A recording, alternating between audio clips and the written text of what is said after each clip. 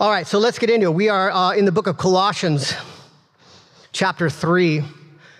We've talked so far about some super pertinent issues. I've really been surprised at how relevant the book of Colossians is for us today. We've talked about some of these age-old questions that are so confusing, like what's the will of God for my life and how do I figure it out? We've talked about what should the regular Christian life look like? And today we're going to talk about what does Christian maturity actually look like? Today we're going to talk about what is and what can we expect and how do you live and how do you work towards a mature Christian life? And I talked about this person last week a little bit. I've actually got a few friends that are like this, but I remember in particular one friend I had when I first became a Christian, a year or two into being a Christian, and I had met another Christian that was, that on the outside, their life looked all together. They looked super Christian. They did all the super Christian stuff that our church, had you do to be considered a leader, to be considered mature in the faith. And yet when I got to know this person, the more I got to know them, the more I saw that this person's internal life was really chaos.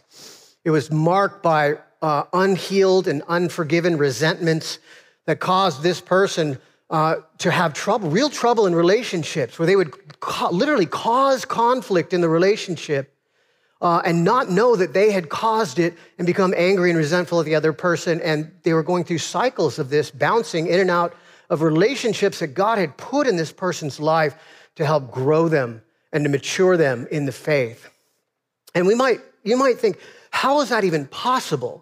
How is it possible for someone to be in the church for 12 years and yet have their life that's characterized by unforgiveness and resentment? And the reason was, in the churches that we were part of, Christian maturity was always measured in these superficial things, like the depth of emotional experience in worship. If you were up front with your hands in the air, you were considered to be one of the mature Christians. So not that that's a bad thing. We totally encourage that here. However, it's not the ultimate. Christian maturity was measured in things like a consistent and joyful, positive attitude, which, as we know, life is hard. And there are times when sorrow is appropriate, and yet Christian maturity was measured by whether or not you were able to present a masquerade of joy and superficial, emotional upness. What's the word I'm looking for? A positive attitude, no matter what. Or it was measured in things like charismatic gifts. Did you have visions? Could you speak in tongues? Or were you able to? Did God speak to you personally in your private prayers? Or even the worst maybe is, did you have a stable secular life? Did you have a good job and a house and a family? And did you, on the outside, did it look like you had it together? People assumed that if that was true of you, then you also must be mature in the faith. In 12 years, no one was able to discern what was wrong and what was going on just underneath the surface of this person, because the whole process and the idea of the maturity in the Christian life was literally a lost art. No one in 12 years was able to sit down with this person and share with them what Paul teaches in this passage about how God changes his adopted kids from the inside out through very ordinary means, through worship, through the word, through community, and through service. And that's what we're going to talk about today. The big idea of this passage today is that the mature Christian life is learning to become who we really are in Christ from inside out through worship, word, community, and service. Can I ask you to please stand as we read together and listen for this theme through God's inerrant word? Let's read. If then you have been raised with Christ, seek the things that are above, where Christ is, seated at the right hand of God. And set your minds on things that are above, not on things that are on the earth. For you have died, and your life is hidden with Christ in God. When Christ, who is your life, appears, then you also will appear with him in glory. Put to death, therefore, what is earthly in you: sexual immorality, impurity, passion, evil desire, and covetousness, which is idolatry. On account of these things, the wrath of God is coming. In these you too once walked when you were living in them, but now you must put them all away: anger, wrath, malice, slander, and obscene talk from your mouth. Do not lie to one another, seeing that you have put off the old self with its practices, and have put on the new self, which is being renewed in the knowledge after the image of its creator. Here there is not Greek and Jew, circumcised, uncircumcised, barbarian, Scythian, slave, free, but Christ is all and in all.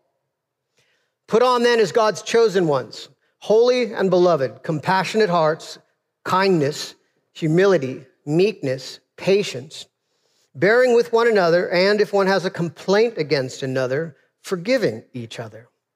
As the Lord has forgiven you, so you must forgive. And above all these, put on love, which binds everything together in perfect harmony. And let the peace of Christ rule in your hearts, to which indeed you were called in one body, and be thankful. Let the word of Christ dwell in you richly, teaching and admonishing one another in all wisdom, singing psalms and hymns and spiritual songs with thankfulness in your hearts to God. And whatever you do, in word or deed, do everything in the name of the Lord Jesus, giving thanks to God the Father through him. This is the word of the Lord. Well, let's pray. Lord, we thank you for the beauty of your word, the simplicity of it, and the power of it. So we pray, Lord, that you would help us to see the long-term, the long goal process of an obedience, a long obedience in the same direction by which you bring us out of the old things of death and bring us into the new and beautiful ways of life. And that you're doing that right now, Lord, and that we should have patience with that, but we should expect that you are doing that in and through us, Lord, so that we might have the whole peace of Christ dwelling richly in us. And so we pray, Lord, that as we study this passage today, that you would show us the beauty of Jesus and what he's done for us, and who he is, and what his Spirit is doing in and through us now, and how he does that through worship and word and community and service. Illuminate our minds, Lord. Give us minds to understand and hearts to obey your perfect word as you promise us to beautify your afflicted ones. In Jesus' name, amen. Please be seated.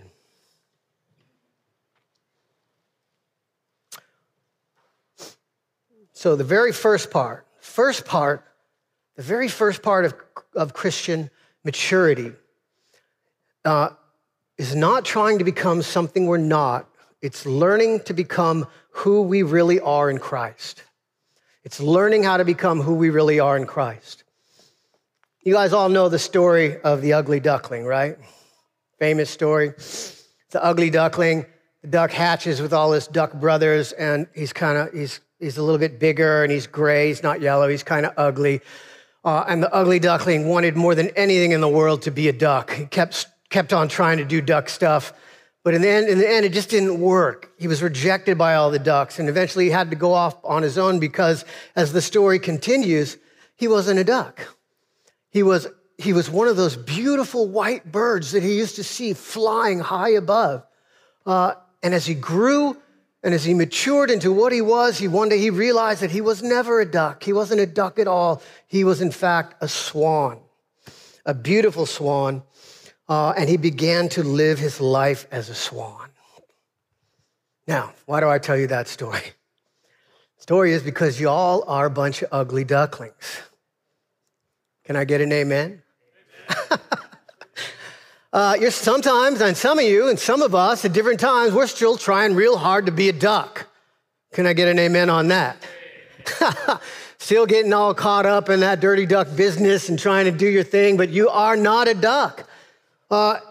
You're not a duck. And since the very day of your salvation, you haven't been a duck. You have been a swan, and your place is above with Christ. And that's why it's so important to start out the process or the thinking about who we are in Jesus first, so that we know who we are now. Listen how intent Paul is to get this point across, that we are adopted children of God. Listen how intent he is. Before he says anything else about Christian maturity, he starts off by saying this. In verse 1, he says, then you have been raised with Christ. That if, without getting into a bunch of detailed Greek exegesis, in Greek there are different ifs, depending on certain things. And there's an if that means since. It's assumed to be true. And we use it sometimes in the same way. So really a better way to translate that, to understand for our English-speaking ears, is that since you have been raised with Christ. That's past tense. This is really the counter. It's the positive counterpoint to the point that Paul made last chapter, where he said, since you have died with Christ, since you have died with Christ, and since you have been raised with Christ, laying these out as fact. And then in a paraphrase of verse 1 and 2, he says, since this is true, stop living like you're still dead, and instead start living like you're alive, because you are. Why? He goes on to say, for you have died, that's a fact, and your life is hidden now with Christ in God, that's a fact. And when Christ, who is your life, that's a fact, appears, then also you will appear with him in glory, fact. None of that is presented as maybe, maybe not. It's all presented as this is true of you because of Christ's work on your behalf. 5 matter-of-fact statements without any qualification. You have died, you have been raised, your life is hidden with Christ, Christ is your life, you will appear in glory. And Paul's just laying it on thick here, right? But wait. If you're still not convinced, there's more. If we go down the chapter a little bit to verse 12, what does he call us? God's chosen ones. That God has chosen us. And then he says that we are, even now in our sin, holy. That God has set us apart for his purposes, to be his people. And we are beloved. And when God says beloved, it doesn't mean that he has warm, fuzzy feelings about you. That's a term that expresses his covenant commitment and faithfulness. If God calls you beloved, it means that you have been brought into the family as an adopted child, and you are part of the family of God, and that process cannot be reversed. So look, Paul's kind of hammering it in here, right? And I'm hammering it in a little bit, because I want you to see this, right? This is, these things can be kind of controversial. I get it. But whenever, and this happens all the time through Scripture, I want you to see that this idea that God has chosen us, that God has called us into his family, that God has adopted us as children, and that he considers all these things to already be true of us, this stuff is what is the very fabric of the New Testament. It's not just some truth here and some truth there. It's the underlying assumptions that are made that undergird everything else that it says. All of Paul's letters are like this. The first half, he says, this is what's true of you in Jesus. You are secure in Christ. If you are truly a Christian and you believe in the word, you see God regenerating you, you see you in your innermost heart, you love the law of God and wish you could do it even in the things where you can't, that means that you are part of the family of God. And now, then he switches gears. Now, since that's true of you, start acting like who you really are. And that's what he does here too. Which is why you can't be a duck no more. You can still try to be a duck. You can go back and do all your old dirty duck stuff, but it's not gonna work. It won't work in the same way. It won't feel the same way. You won't get the same enjoyment out of it you used to get. In fact, it'll leave you unsatisfied, more unsatisfied than when you started. Why is that? Because God has changed us. And God is changing us from the inside out. And that's part 2. God is changing us from the inside out. I feel like we've been talking a whole lot about, we've been using a lot of Alcoholics Anonymous illustrations, so I apologize. But, when they work, their work. One of the geniuses of the big book of Alcoholics Anonymous is which is the basic text. It outlines the program of recovery, which is a spiritual program. It's how it goes about getting to the real problem. If you read the book carefully, it kind of starts out by saying what you know, right? You drink too much.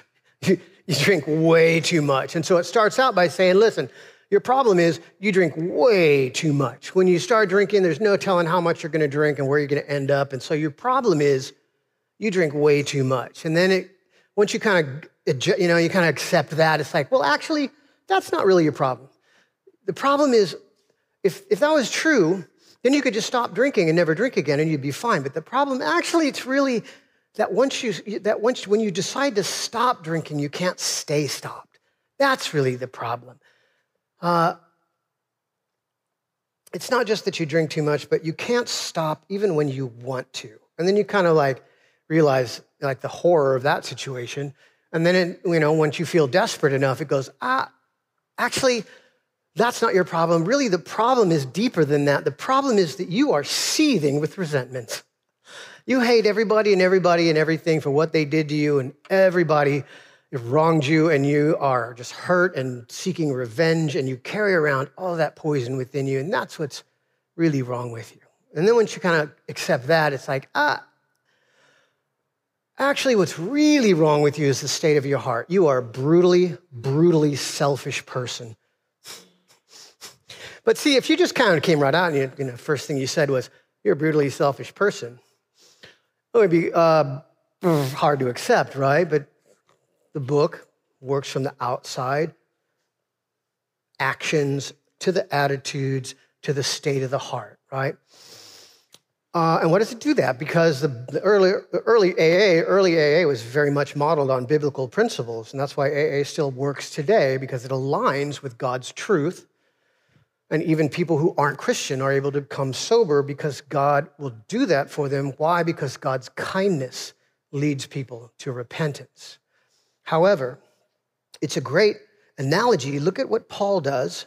Paul, the original, he does the same thing in these lists of sin and virtue. He takes us on this journey from the exterior actions to the inner life of the heart and then back out again. Listen, from moving from the outside in, he says, starting verse 5, put to death, therefore, what is earthly in you, sexual immorality, impurity. Impurity means like the moral filth or the guilt of those actions. And so he starts at the outside by saying the actions and the moral stain they cause. And then he moves a little more in and says passion, evil desire. Those are the attitudes or the drives of our heart. And then he finally ends up at covetousness, which is the base condition of our hearts. The base condition of our hearts is that we are kind of always never satisfied, wanting more, restless, irritable, discontent, no matter what we have, which he says is the essence and nature of idolatry. And then very interestingly, he says, on account of these things, the wrath of God is coming. And it's hard to see this in English. When we see is coming, you think future tense. Somewhere in the future, the wrath of God will come. In the Greek, this means the wrath of God is present now and is continually coming in our life. The wrath of God against our sin is causing us. If we look at what wrath of God is from the book of Romans, it really means God steps back, allows you to suffer the consequence, the natural consequence that your sin, that your brutal selfishness causes in your life, the pain and the suffering of it. And that's happening now as we cling to the old things of death, the things that cause death. the things that we do out of fear of death, God's wrath is against that by allowing us to suffer the pain of it. And then Paul stops and starts moving from the inside and back out when he talks about the virtues. He says, then, put on then, verse 12, as God's chosen ones, holy and beloved, compassionate hearts. That's the state of our heart. Put on kindness, humility, meekness, and patience. Those are the attitudes. And those attitudes then present themselves in actions, bearing with one another. And if one has a complaint against another, forgiving each other. As the Lord has forgiven you, so you also must forgive. And above all these, put on love as the controlling principle of everything, which binds everything together in perfect harmony. And what is love? Love is the concern and the well-being of another, even above self. And so the point is, Christian maturity is not just about changing your behaviors. It's not it's about learning how to wrestle your sin down and act in a different way, because that doesn't work. It doesn't work on the long term.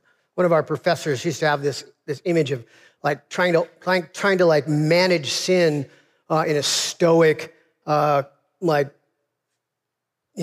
behavior modification is like trying to hold down 3 or 4 beach balls underwater at the same time. Maybe you get managed to hold 1 or 2 down, but the third one's popping back up. And you go to grab that one and you push that one down, the other one's popping back up. We see this all the time. People have a besetting sin that's really aggravating them, their heart, destroying life, and they manage to get their behavior controlled around it, and then all of a sudden other areas of sin just flare up in their lives. Christian maturity is not just about behavior modification. It is about changing the state of your heart, going all the way into the inside of who you are as a person and changing the condition of your heart so that your attitudes then naturally are different and the actions that proceed from those attitudes are different. They are the fruit of what's happened internally in your heart. It's God has to do that. That's the point. The Spirit has to do that work. Spiritually dead people cannot do that. And so the first important point of Christian maturity is realizing that you are in Christ. You have the Spirit. And then leaning into that reality is the God's Spirit from the inside out changes your nature and then changes the condition and state of your heart and then begins to change your attitudes and then necessarily your actions change, right? We talked about this a few weeks ago, the idea of bearing fruit. What happens? How does fruit come to be? You don't just snap your fingers and a tree appears in your yard with fruit on it. You have to plant a little sapling in the soil, nutritious soil, and water it and fertilize it, and the tree grows over time. And then over the course of a few seasons, then it branches and the leaves and the buds, and eventually after years, it starts to produce fruit. The same with us. God is changing us slowly from the inside out by changing our hearts, our nature, which changes our attitudes, that changes then our desires, which then changes our actions. We do the right thing for the right reasons, out of the right motivation, out of gratitude for what Jesus has done for us. And that's only something the Spirit can do. Only the Spirit can do that in us. And so when we talk about Christian maturity or the idea of sanctification, the emphasis goes on the Spirit's work in and through us. When we talk about putting to death sin, or mortification is the big word, the old word for it, it's by relying on the power of the Spirit to work in and through us to accomplish these things. And man, that's a good thing. Listen, that's a great thing. Sometimes when I think we look at sanctification, we're like, suffering, pain. God's going to take away everything cool in life, and I'm going to be stuck like peeling potatoes in the basement of the church.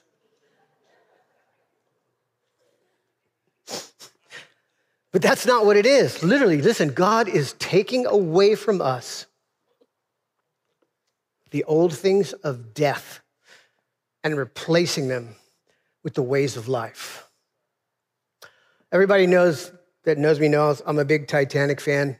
And there's two scenes in the movie Titanic that kind of express this idea. The first is at the very end when the ship goes down and Rose and Jack go down with the ship. There's not really a Rose and Jack on the Titanic. That's my Titanic nerd has to make that disclaimer. But anyways, they go down. Rose has her life jacket on, and as they go into the water, she comes up. What does she come up into? She comes up into the chaos of 1,000 people in freezing cold water drowning all around her. And what happens? The first thing that happens is someone else latches onto her who doesn't have a life jacket and pushes her under and tries to float on top of her, right? Why is that? Because he's out of his mind. He's drowning. He's reaching for anything that can keep him afloat to save his life because he's terrified of dying.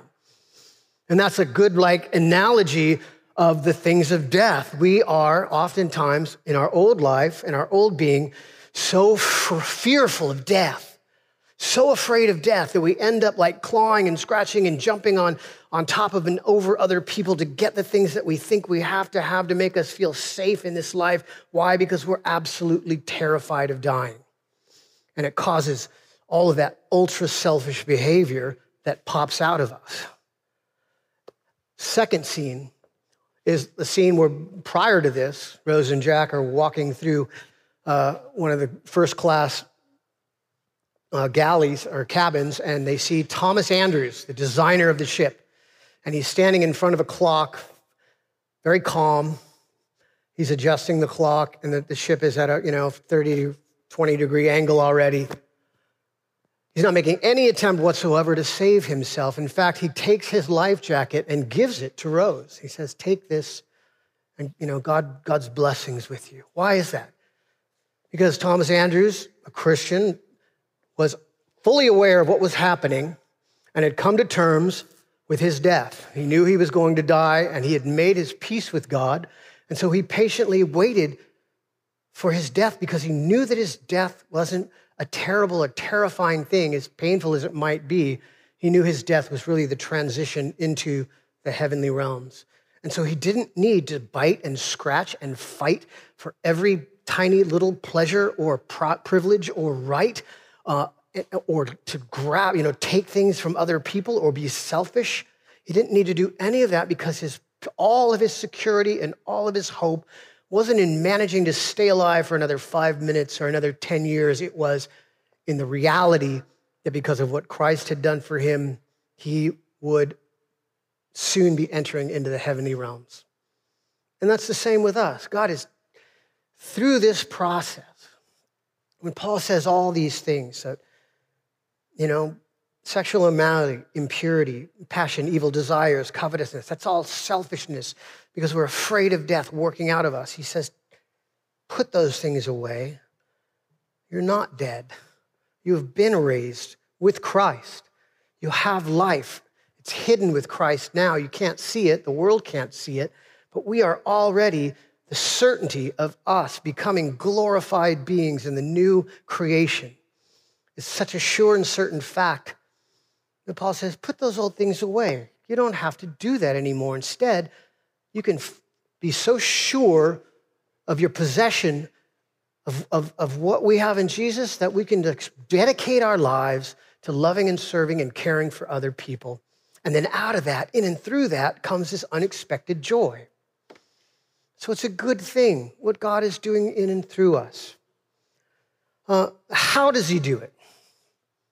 What's the venue, the context for how God changes? How does he get us to put down the old things of death and to pick up the new things of life? He does it through very ordinary things. He does it through worship, through the word, through community, and through service. Through worship, through the word, through community, and through service. Since I talked about 80s fitness infomercials last week, I'll keep rolling with that theme. But does anybody remember the ab roller? Anybody remember the ab roller? The ab roller is just this contraption you could get in and do crunches. You could literally like sit in front of the TV while you're watching TV and do this little movement on the ab roller, and you would get, the promise was you would get this the six pack, right? Ladies, maybe you remember the OG of 80s fitness gear, the Thigh Master. Anybody remember the Thigh Master? This little like spring contraption, and the promise was you could sit on your couch while you watch TV, you put it in between your legs, and you work the Thigh Master, and as you watch TV, you would get like shapely legs. My favorite was the Gut Be Gone belt. You know what I'm talking about, right? That neoprene belt, and you would wrap it around your waist, and just by wearing this belt every day, the promise was it would create a six-pack. You would lose all your belly fat, and you create that six-pack that you so desired. And the worst one was the one that like hooked up to the electric shock, They were like little electrodes that went on your stomach, and you walk around like this all day trying to watch TV.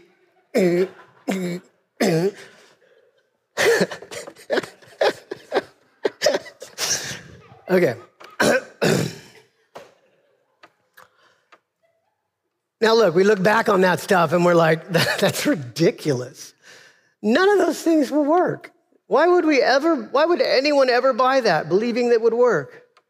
Why would anyone fall for that, right? Well, the reason is, I had just read this article that brilliantly laid it out. The reason is, I read this article that talked about how humans have the extraordinary ability to convince ourselves that the easier, softer way is always better and always works.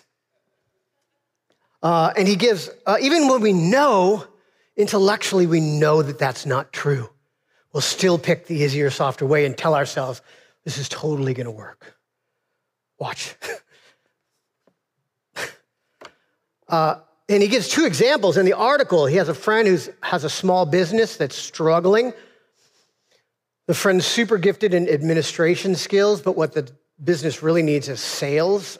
And so even though he knows that, he continues to just work on admin stuff because it's what he's good at, rather than putting himself in the uncomfortable position of increasing sales, and tells himself, this is going to break us out.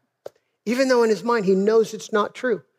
Same for all this diet and fat stuff. We all know, intellectually, we know it's true. If you want to lose weight, you have to eat less calories than you have to burn more calories than you eat. And you have to exercise. We know that to be true, and yet we keep falling for these other promises that seem exciting, that seem sexier than the hard work that's involved. And so we fall for it. We buy these contraptions.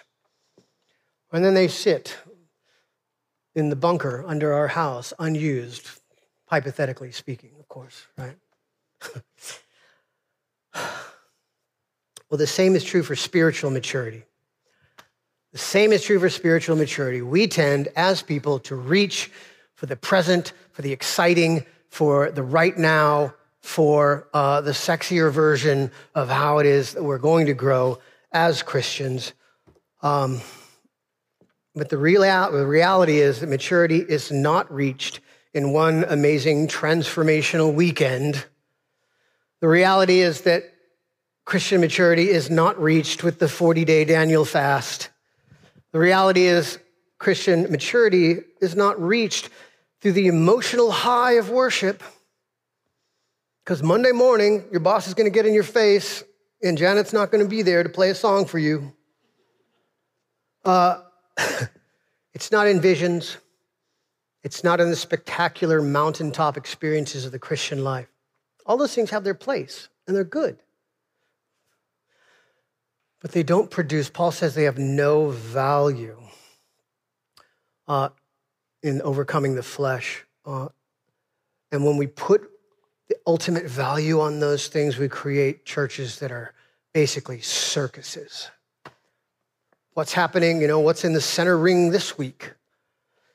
The reality is Christian maturity is achieved over a long time, staying in the same place with the same people, doing the same stuff, through very ordinary things: worship, the word, community, and service.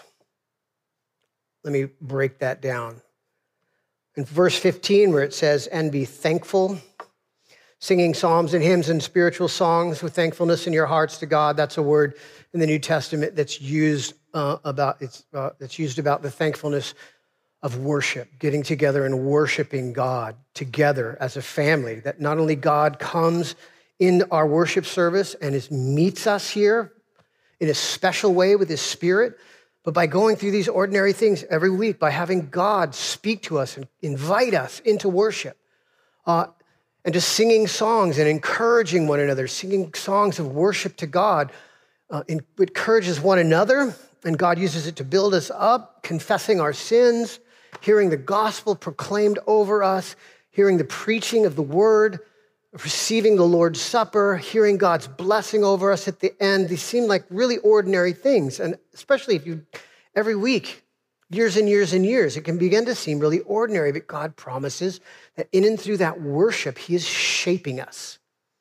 He is shaping us into a better understanding of who we are in Jesus, so that we will be more able to let go of the old selfish things of death and to pick up and carry on in the new ways of life. And in the word, I like to call it like word saturation, right? It says, let the word of Christ dwell in you richly, to be saturated with his word. Look, the minute you walk out your door in our culture, the minute you turn on the TV, you are being catechized into a worldview, into a gospel, into an end-time hope that's very different from what the Bible talks about.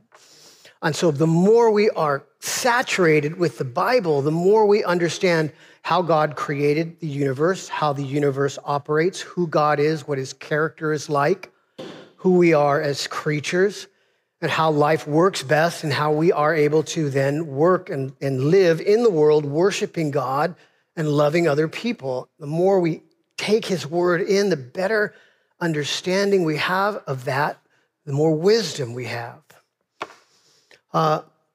Nisa and I used to be part of a church a while ago where the idea of like having a word from God for you was a big thing, right?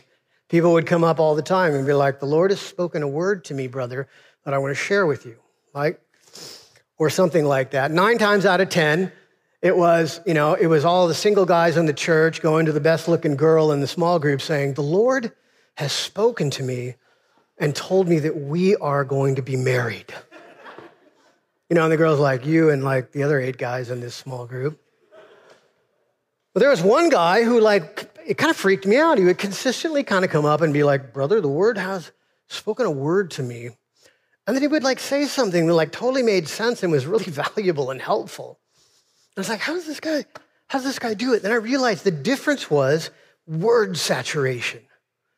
This guy was super saturated in God's word, knew it in and out, lived it, breathed it, so that when he said these things, what came out of him was what was in him, the saturation of the word and God's wisdom. And so what he said made a whole lot more sense than the wishful thinking of those other guys, mistaking their wishful thinking for the indwelling Spirit.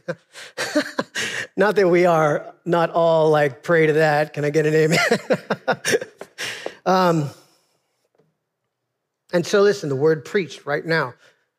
Our confessions say that there's something special that happens when the word of God is preached. The Holy Spirit indwells that word and communicates it with our hearts in a special way.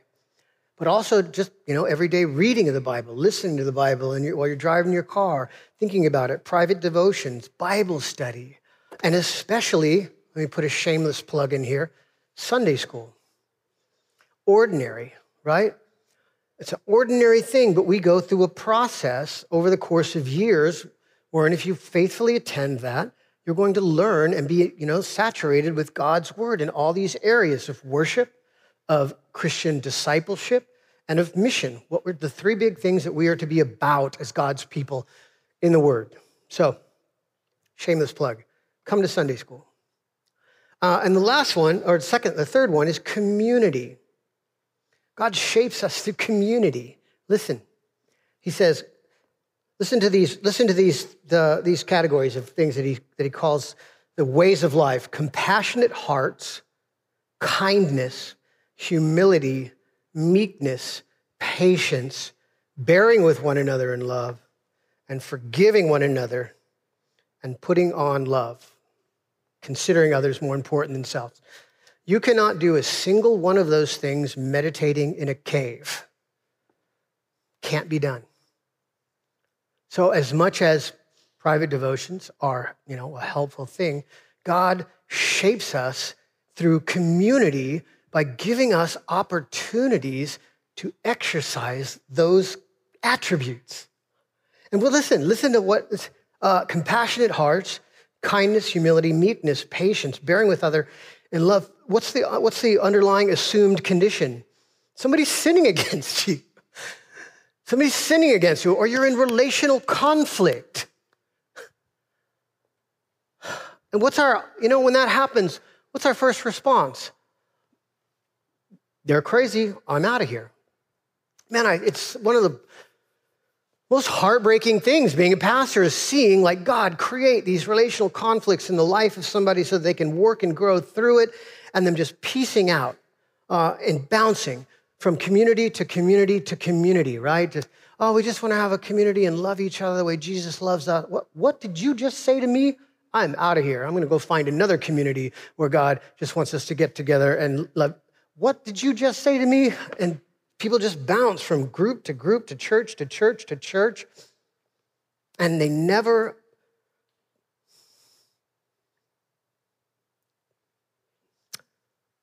appreciate what that's all about. Now, I'm not talking about abusive relationships. I'm not talking about being in the midst of heresy. I'm talking about just the regular stuff, your regular friends, regular people in your community. There's this great illustration in one of Tim Keller's books where he talks about the rock tumbler. Or what does a rock tumbler do? It takes all these rough stones, you throw at the rock tumbler, you throw some. What do you throw in there? Some sand or something, some oil, whatever. And you turn the rock tumbler on and you can hear the rocks in there just banging against each other, right? That's totally what church is like. You're just in here, we're just all bumping into one another, hurting each other's feelings, betraying each other, just doing stuff that hurts each other's feelings. And then after, it takes its course and you open the thing up and what comes out? These beautiful, polished, gorgeous stones. That's what community does. So if you're in a situation, you're in conflict with someone, you feel like you should just, you just want to leave, maybe God has placed that there for you to help you work out the new and beautiful you in sanctification. And last one is service. Paul ends by saying, "In whatever you do, in word or deed, do everything in the name of the Lord Jesus, giving thanks to God the Father through him." It's kind of like Paul's charge at the end of this passage. Just go out, whatever you do.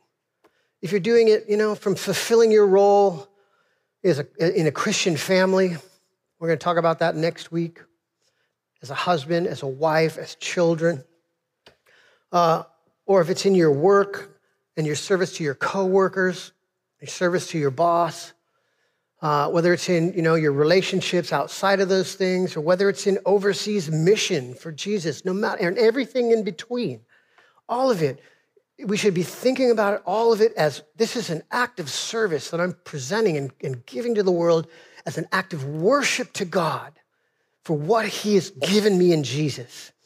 My future is absolutely secure. I'm an adopted child of God. I have inheritance and the new creation. I have no fear of death. No fear of death. no fear of guilt, no fear of judgment, no fear of anything. And so I can dedicate my life to serving and loving the people that God brings into my circle as an act of worship. And it's through those relationships and through those acts of service that the gospel travels across in our day and age, I'm convinced.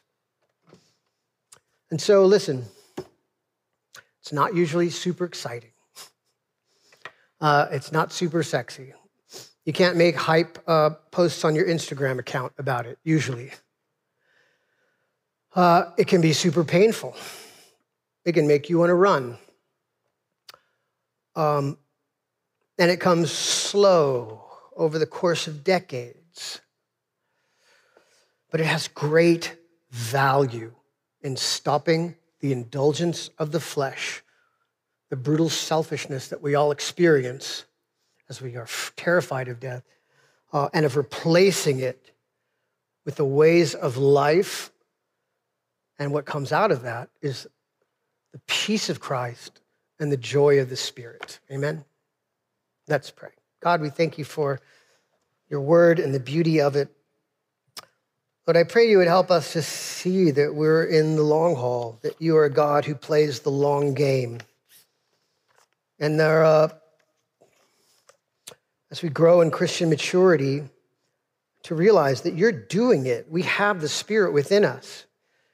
The Spirit is working within us. You have given us a new nature, and you are in the process of changing our desires and our attitudes, which then will necessarily change how we act in the world. And we pray that you would help us to value these simple and ordinary means by which you go about bringing us into maturity. And we pray that we would be patient with ourselves and even more so with others. As our church family, as our friends, as our spouses, as our kids, as they sin against us and hurt our feelings, help us to understand this is the rock tumbler that you are using to help me be the kind of person that is able to continue to love and be joyful even in the midst of sin. And absorbing that evil and returning the peace of Jesus because I have received an overabundance of peace and of security and of joy because of Jesus and what he's done. Help us to extend that same thing to everyone you put in our lives, Lord. And we pray that you would mature us as a people and as a church, and that through those relationships and through that service to the world, wherever we go, that you would give us opportunities to share our faith, and that we would be blessed by seeing people come to know you through us and through our church. And we pray this in Jesus' name. Amen.